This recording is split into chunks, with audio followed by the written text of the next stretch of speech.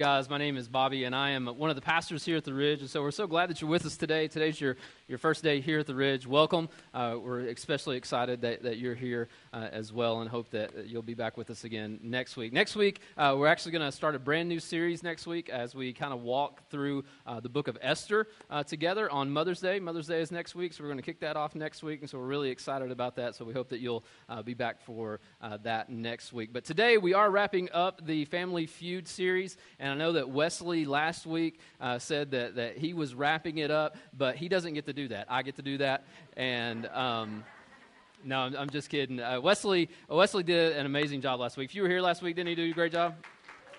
Yeah.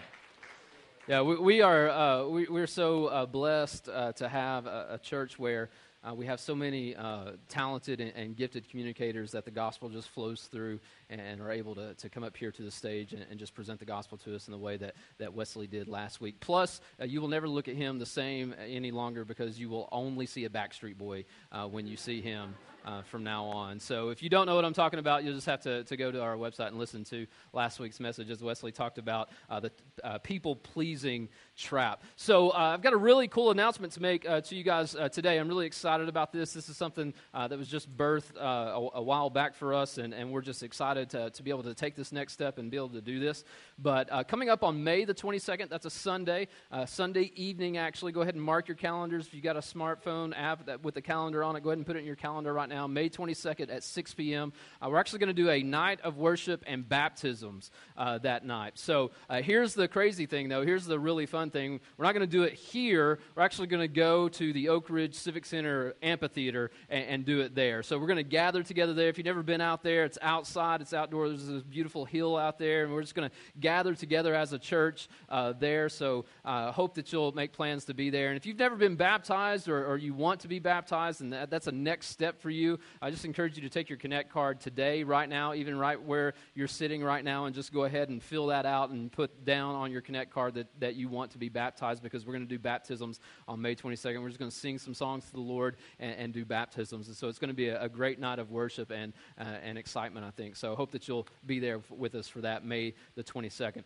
So earlier this week, I had just the weirdest experience that, honestly, is an experience that I'd never had before, quite like this. And so it was my family and I, we were traveling last weekend and first part of this week, and we'd gotten home late on Wednesday and had, honestly, some just really greasy food. And it was on the way home, and it was delicious going down. Outside of that, I can't say much. But anyway, it was great. But it was just really just something that it was just greasy. Anyway, so I'm 10 o'clock at night, 10:30, something like that. I sit down on the couch and feeling fine, feeling great. I sit down on the couch, about to, check a few emails real quick and then go to bed. And I sit down on the couch, and all of a sudden, I just got this immense pain in my abdomen.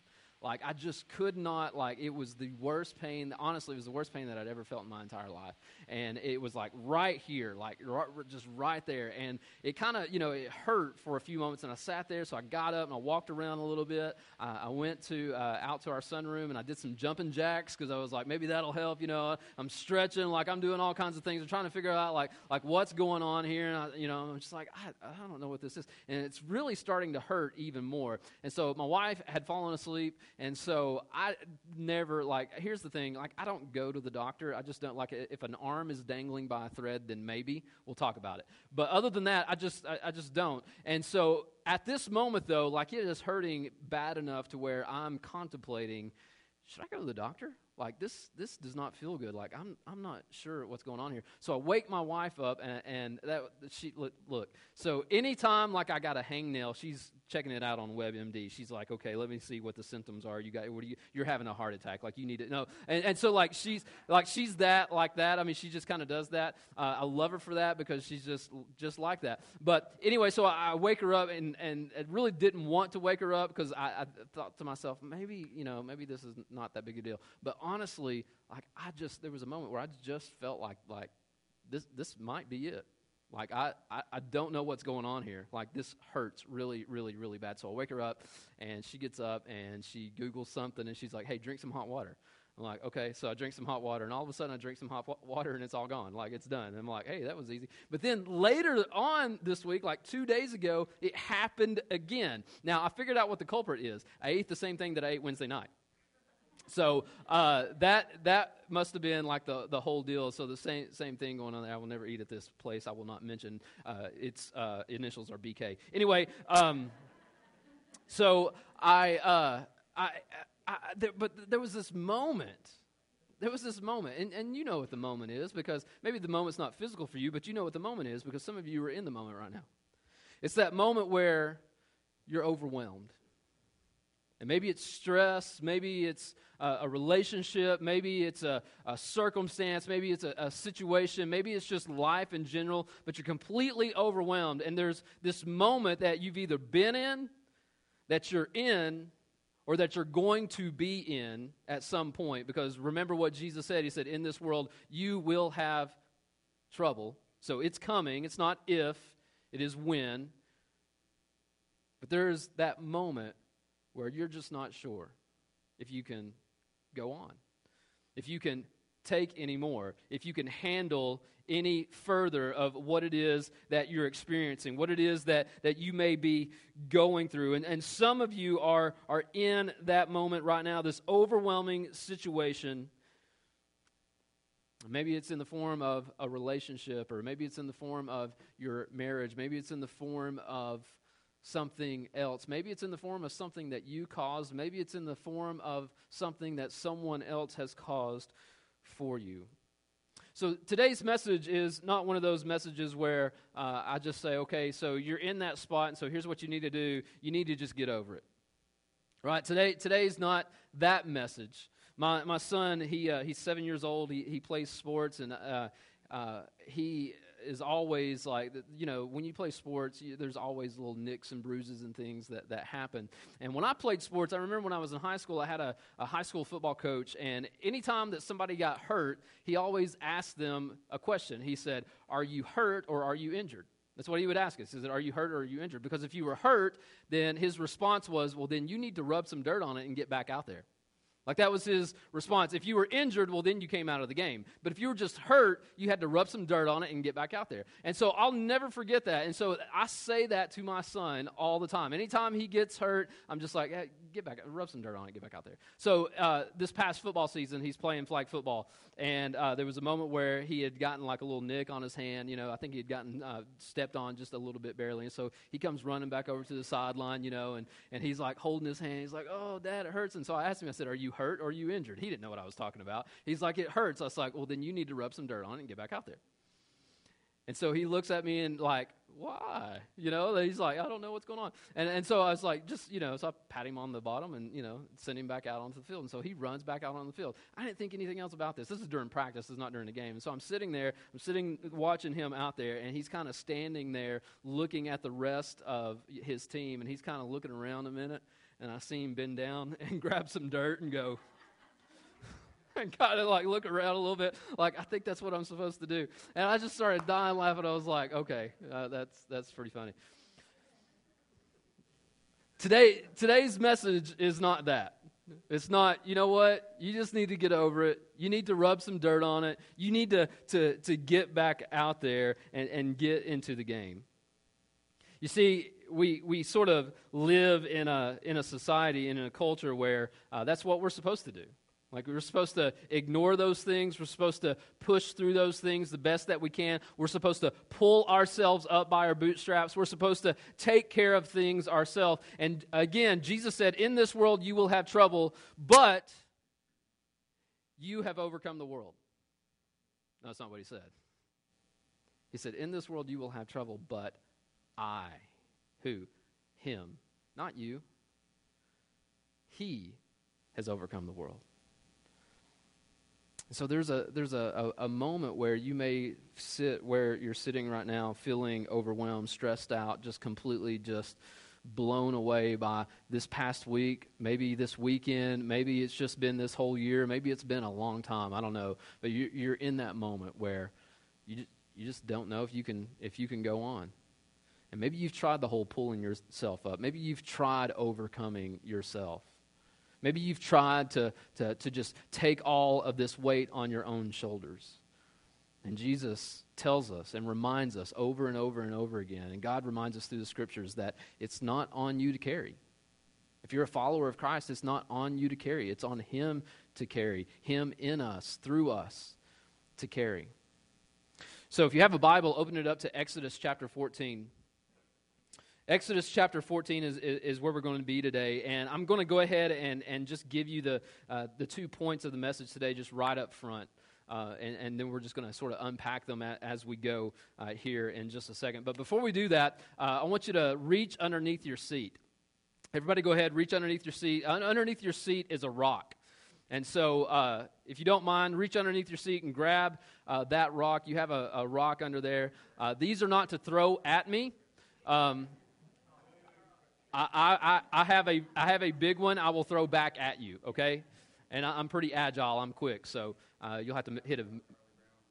That's right. So you've got this rock, and I want you to hold on to this rock. If you can, and you might be taking notes, and that's okay, so like hold it in one hand. You might have to switch hands, but I just want you to keep this rock in your hand for the entire time if you can. Just hold on to this rock. We'll come back to this rock here in just a few moments. But Exodus chapter 14, if you have a Bible or you can follow along the screen back here behind me, open your YouVersion app, and you can follow along there. If you click on events, you can actually just follow along the message and all the notes right there in your YouVersion app. And if you want like a physical Bible, they still make those things.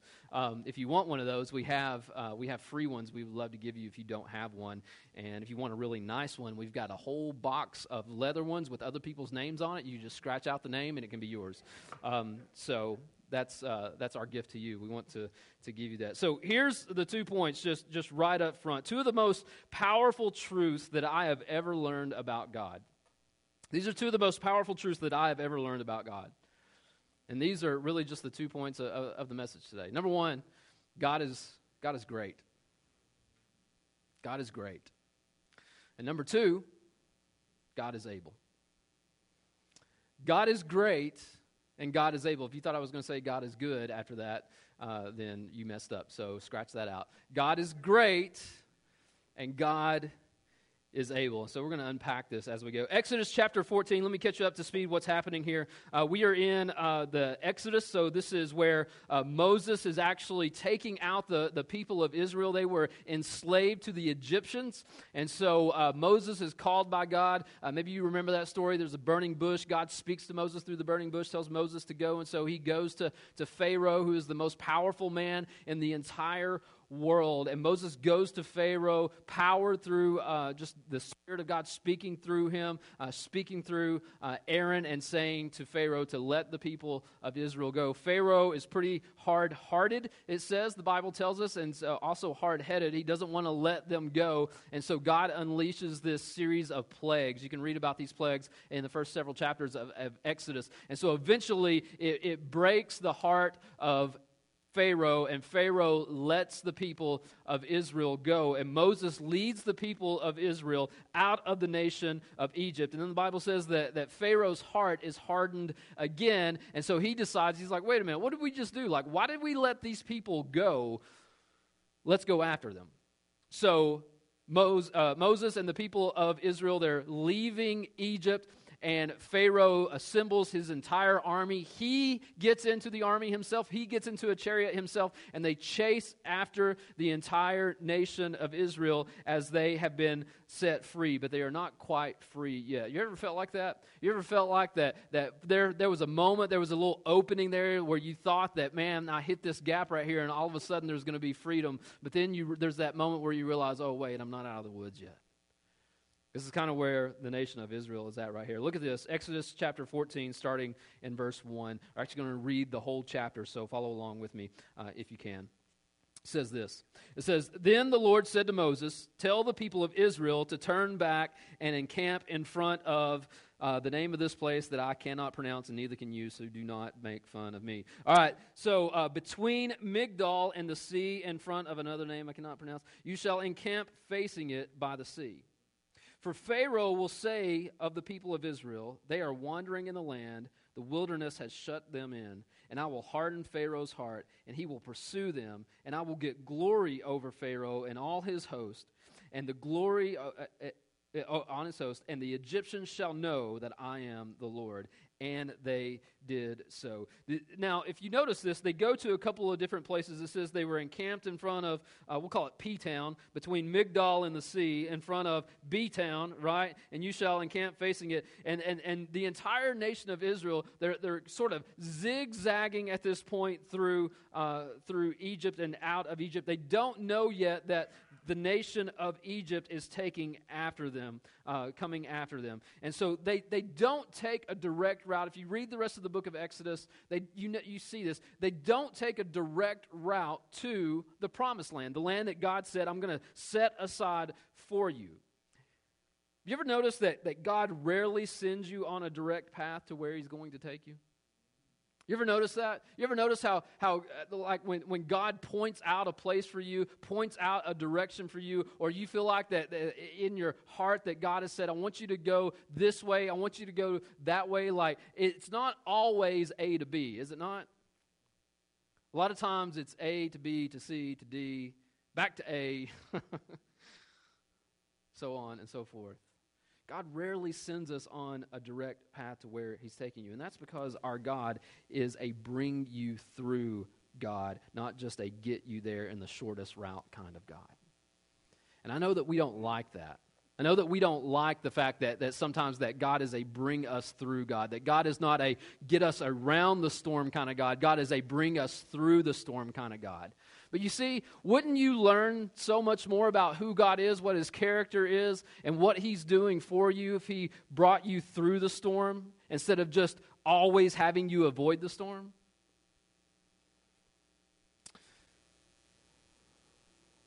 It may explain a lot about where some of you are right now and the things that you're feeling right now. Look at verse 5. It says, when the king of Egypt was told that the people had fled, the mind of Pharaoh and his servants was changed toward the people. And they said, what is this that we have done?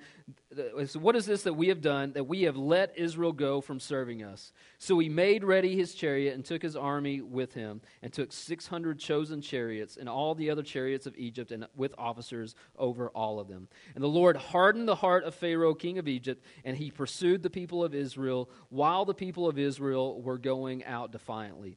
The Egyptians pursued them, all Pharaoh's horses and chariots, and his horsemen, and his army, and overtook them, encamped at the sea by P-Town in front of B-Town. Don't make fun of me. I'm going to butcher that, so I'm not even going to say it. Imagine this. The nation of Israel was large. We don't know exactly how many people it was, but it was very, very, very, very large. But you know what they didn't have? Weapons, chariots.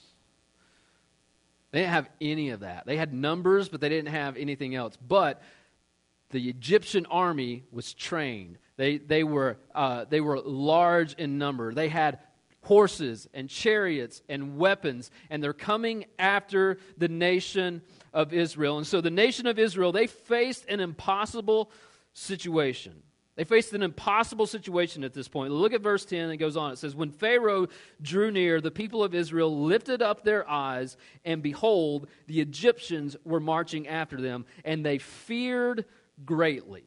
They feared greatly. Look what happens next. And the people of Israel cried out to the Lord. They said to Moses, is it because there are no graves in Egypt that you have taken us away to die in the wilderness? So the nation of Israel, they're like, hey, Moses, here's the thing. Looks like things are not going to go well at this point. So did you just bring us out here to die? Like, were there not enough graves in Egypt to put us in? Like, did you have to bring us out here to get us into a grave? Because this is not going to go well. It's because they were afraid. You see, fear can make you do and say dumb things, can it not? Fear can make us do and say dumb things. Listen to what they say next. It says, what have you done to us in bringing us out of Egypt? Is not this what we said to you in Egypt? Leave us alone that we may serve the Egyptians. For it would have been better for us to serve the Egyptians than to die in the wilderness. And this is exactly why we don't have congregational voting here at the Ridge. They wanted to go back to Egypt. They were like, whoa, wait. This is not going to end well for us. This is not going to go well for us. Can we just go back and be slaves?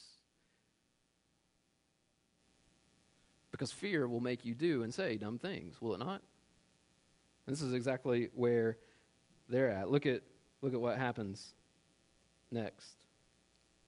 It says this, Moses said to the people, "Fear not, stand firm, and see the salvation of the Lord, which he will work for you today. For the Egyptians whom you see today, you shall never see again." I love that. The Lord will fight for you, and you have only to be silent. See, sometimes we take that verse out of context. We say, the Lord's going to fight for us. We only have to be silent. What Moses was actually saying was he was saying, hey, shut up, say amen, and get to marching. That's what he was saying. He was like, at some point, you've got to put action to your belief. And so, be quiet. Stop grumbling, stop complaining, and don't be afraid any longer. You know, the Bible says, fear not in one form or the other 365 times. Do you know that? Isn't that amazing? Why do you think God put that phrase in there so many times to remind us not to be afraid, not to fear our circumstance, not to fear what we're up against, not to fear what it is that is overwhelming us? Because he wants to remind you and me how great he is, that he is a great God, that God is great. God says, I'll fight for you. And some of you are in a fight right now. And if you're not in one right now, you're going to be in one. You're in a fight for your marriage. You're in a fight for friendship. You're in a fight for a relationship. You're in a fight against an addiction. God is fighting for you. But do you believe that? Do you believe that? The scriptures tell us that, but do you believe that? Jesus said, nothing is impossible for those who believe. In what? That God is fighting for you, that Jesus defeated death for you to save you, because you and I could never save ourselves. But do you believe that? Do you believe that God's fighting for you is only to save you? Or do you believe that it is actually fighting for your good? Now, good is... we look at it differently. It's perspective. Because it may not be good right now, but it can be good later. It may not be good right now, but it can be good later. And so listen to what happens next. Verse 15, it says, the Lord said to Moses, "Why do you cry to me? Tell the people of Israel to go forward. Lift up your staff and stretch out your hand over the sea and divide it, and the people of Israel may go through the sea on dry ground. And I will harden the hearts of the Egyptians so that they shall go in after them, and I will get glory over Pharaoh and all his host, his chariots and his horsemen. And the Egyptians shall know that I am the Lord, when I have gotten glory over Pharaoh, his chariots, and his horsemen." Verse 19, it says, "Then the angel of God who was going before the host of Israel moved and went behind them, and the pillar of cloud moved from before them and stood behind them, coming between the host of Egypt and the host of Israel." And so this pillar of cloud is between the two nations, between Israel and Egypt, as they're fleeing. "And there was the cloud and the darkness, and it lit up the night without one coming near the other all night long." Verse 21. It says, "Then Moses stretched out his hand over the sea, and the Lord drove the sea back by a strong east wind all night and made the sea dry land, and the waters were divided. And the people of Israel went into the midst of the sea on dry ground, the waters being a wall to them on their right hand and on their left hand." It goes on. It says, "The Egyptians pursued and went in after them into the midst of the sea, all Pharaoh's horses, his chariots, and his horsemen. And in the morning watched the Lord in the pillar of the fire of cloud, looked down on the Egyptian forces and threw the Egyptian forces into a panic, clogging their chariot wheels so that they drove heavily. And the Egyptians said, 'Let us flee from before Israel, for the Lord fights for them against the Egyptians.'" Isn't that interesting? That even this great army, this great nation of the Egyptians, they're looking out and they can see how God is fighting for them. They can see how God is already moving them. And this is the part where the faith really kicks in for the nation of Israel. This is the part where they really get into what do they really believe. Because they're stepping into, if you can imagine with your own eyes, you've probably seen it, you've seen the movie, the sea is pushed back, there's a huge wall of water on the right, there's a huge wall of water on the left, and this whole nation is walking through on dry land.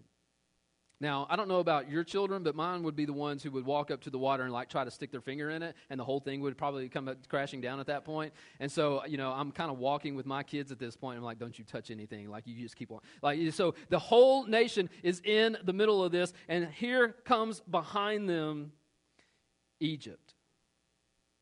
Goes on, verse 26. It says, "Then the Lord said to Moses, stretch out your hand over the sea, and the water may come back upon the Egyptians, upon their chariots, and upon their horsemen. So Moses stretched out his hand over the sea, and the sea returned to its normal course when the morning appeared, and the Egyptians fled into it. The Lord threw the Egyptians into the midst of the sea. The waters returned and covered the chariots and the horsemen of all the host of Pharaoh that had followed them into the sea. Not one of them remained. But the people of Israel walked on dry ground through the sea, the waters being a wall to them on the right and on the left. Thus the Lord saved Israel that day from the hand of the Egyptians, and Israel saw the Egyptians dead on the seashore. Israel saw the great power that the Lord used against the Egyptians, so the people feared the Lord, and they believed in the Lord and his servant Moses." Number one, God is great. God is great. A few years back, this was actually probably 7-8 years ago, so it was before we started Ridge Church. I worked in an office in Knoxville, and a lot of times on my lunch break, especially when it was nice outside, as I would get in my car and I would drive to a park that was close by to where our office was at, and I'd take my lunch or I'd pick up lunch, and I'd eat the lunch in my car, and I'd roll the windows down and let the breeze kind of come through the car. Some of you know how this works, and so I'd eat my lunch real quick, and then I'd read something, and then I'd try to take like a 20-minute nap, 25-minute nap, something like that, because sometimes sleeping's the most spiritual thing that you can do, and so that's what I was doing. I'd sleep. I'd take a nap and hope that I woke up in time to get back to the office, within my lunch break. And so I remember in this park, there were all of these geese that were always around the park. And so one day I'm asleep in my car. I'm kind of got the chair kicked back a little bit, kind of leaning back, and I'm just asleep. It was a really good sleep too. But sometimes like when you sleep, and you feel like there's a moment where you feel like you're being watched. You ever had those moments? It's weird, right? It's kind of scary, right? Like you're in that moment where you're like, I feel like somebody is watching me at this point. And so I kind of had that feeling, except I didn't know, like I wasn't real sure. And so I kind of look out to my right, and I look, and I'm kind of looking out, in front of me. I'm not looking to my left. I'm just kind of looking out to my right and looking out in front of me. And I don't see anybody. Like there's nobody around. There's nothing there. And so I'm like, it must be nothing. So I go back to sleep and close my eyes. And then all of a sudden, like I kind of felt something kind of brush up against the side of my chest, right? And at that point, it's like one of those slow wakes, right? Like you don't want to like jump up real quick and like startle whatever it is that just brushed up. I think maybe a bird like flew through, something like that. And so it's kind of like one eye kind of thing, then the second eye kind of opens up. And when I do that, I open one eye up, and there is the ugliest goose that I've ever seen in my entire life has reached his head into my vehicle and is trying to pick the piece of bread of my sandwich that I'd laid on my console. And so I'm sitting back like this, open both of my eyes up, and I see this goose with its head in my car. And I'm telling you, when I say it's an ugly bird, it was an ugly bird. Like it was the ugliest thing I've ever seen in my entire life. And this goose kind of pulls back real quick, and it stops, and it's looking at me, and I'm looking at it, and we're looking at each other, and I don't know what to do at this point. Like I don't even know what to do. And so I'm looking at it, it's looking at me, and then it hisses. You ever had a goose hiss at you? Right? Hisses at me. And so I did what any man should do, is I screamed. Very high pitched too. And so I'm screaming, the goose is, I'm screaming, and the goose is, we're just like going back at each other, like, like what's going on here? True story. Now, why didn't I just roll up the window?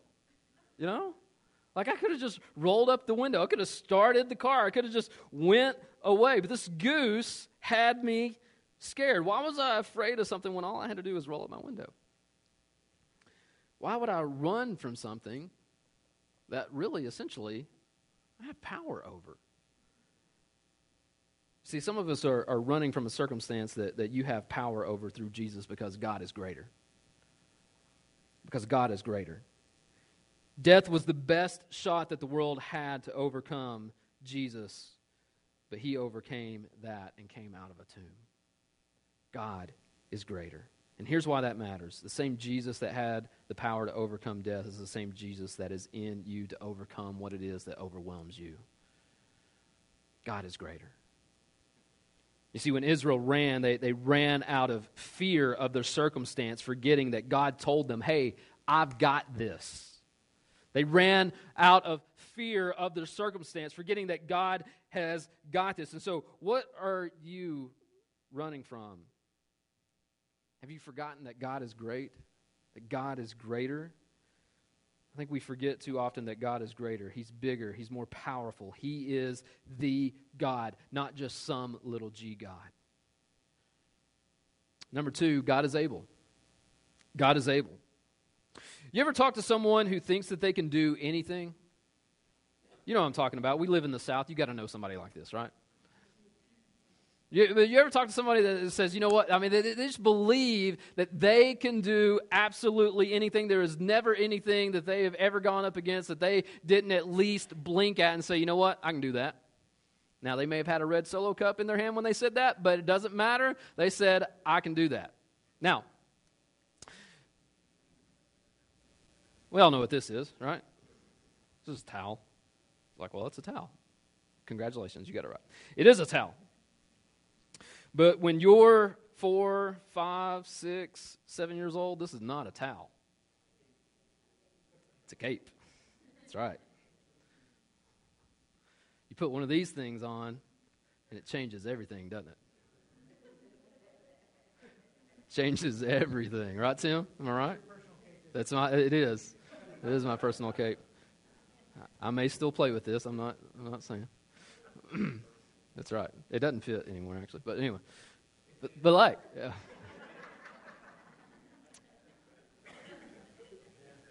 Backstreet's back.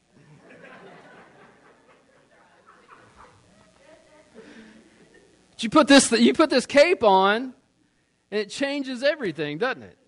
You can do anything. You can be anything. You can face anything. Can you not? I think it's interesting that Jesus says, that it's the faith of a child, that we have to have faith like a child. Right? Because there's so much that a child just does and knows that we forget. That God is great, that he's also able. He's not just great, but he is also able. And what if we really did believe that God is able to do anything? What if you believe that God is able to do anything? What if we really did believe that God is able? When we fight, sometimes we go up against what it is that we're against. You and I on our own, we can get a little ways. We can get just as far as we can, but when God steps in, everything changes. When the cape or when God gets involved, everything changes. And when we believe and know that he is able, that anything is possible, it means that anything is possible in all areas of our lives because he is able. Aren't you tired of doing what you can do? Aren't you tired of that? Like, hadn't you had enough of that, just doing what you can do? Don't you want to see what God can do? What if we believed in God that way, that he is able to do anything we could ever imagine or even ask? How would that change how you're viewing your circumstance right now? Your relationships, that toxic relationship that maybe you've been hoping would just be different. It doesn't radically change your circumstance, but it changes what you believe about what is on the other side of your circumstance. And I know you can't see it, but when you can't see it, that's when you got to know it. You may not be able to see it, but that's the moment that you've got to know it. So what are you in the middle of right now? Where is your focus? Is it on your circumstance, or is it on God's power and ability to do more than you can imagine or hope for? Do you believe that He is great, that He is able?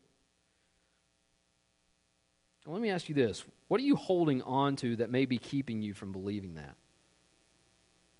What are you holding on to that maybe be keeping you from believing that? Whatever it is that you're holding on to that keeps you from believing that He is great and that He is able is what has you enslaved.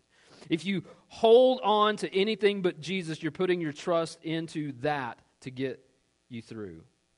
And that makes you a slave to that thing. Maybe it's control. Maybe it's dependence upon a relationship. Maybe it's something else. You know, I think it's interesting when we go back to Exodus 14, verse 10. The nation of Israel, they see that the nation of Egypt is coming after them. They see this impossible situation that they're up against. They see that they're about to be overwhelmed by this, and they look back to Moses and they say, Moses, I don't know why you brought us out here. We could have stayed in Egypt and died there. And they were basically pleading with Moses to just let them go back to Egypt. That they almost derailed the entire thing that God wanted to do for them. Because of what they were holding on to. Now you've got this rock. And you've got it in your hands. I would love for you to take just a moment to think about what it is that maybe you're holding on to that keeps you from believing that God is great, that God is able. Would you stand to your feet for just a moment? I want you to take the rock that you've got in your hand. I want you to close your eyes for just a moment.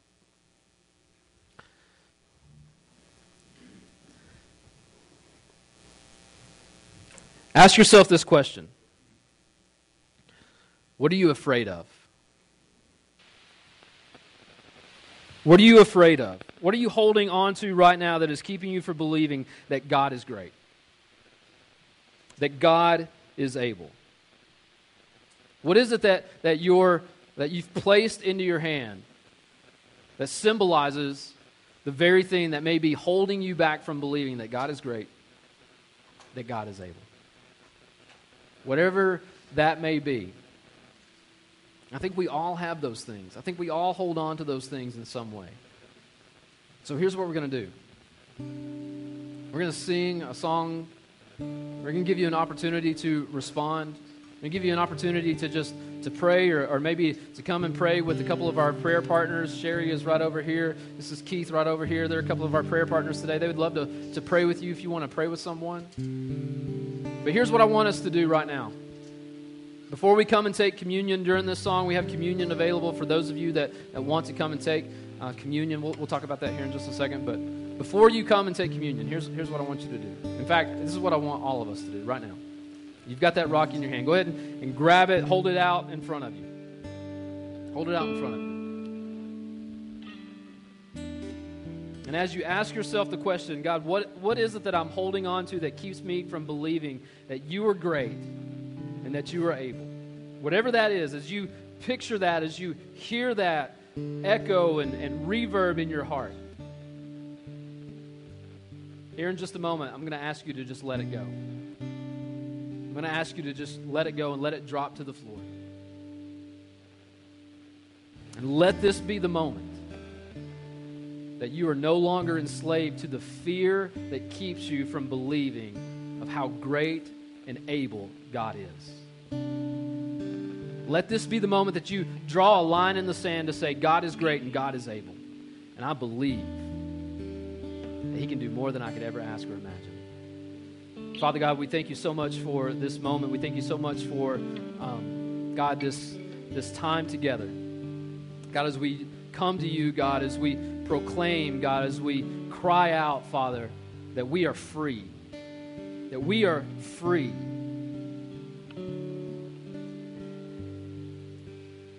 God, let this very thing that we hold in our hand, God, let it be the very thing, God, that we are proclaiming is now defeated by you. God, you are great, and you are able to help us overcome, to pull us through whatever it is that we fear. God, whatever it is that has almost overcome us, God. The grave almost overcame you, but you defeated the grave. And so, God, we hold on to that. We proclaim that, God. We feel that. As you hold on to that rock on the count of three, would you just let it go? 1, 2, 3.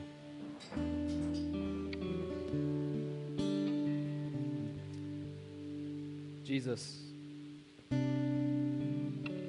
we are free. We are no longer slaves to the things that hold us back from believing that you are great and that you are able. It's in your name we pray.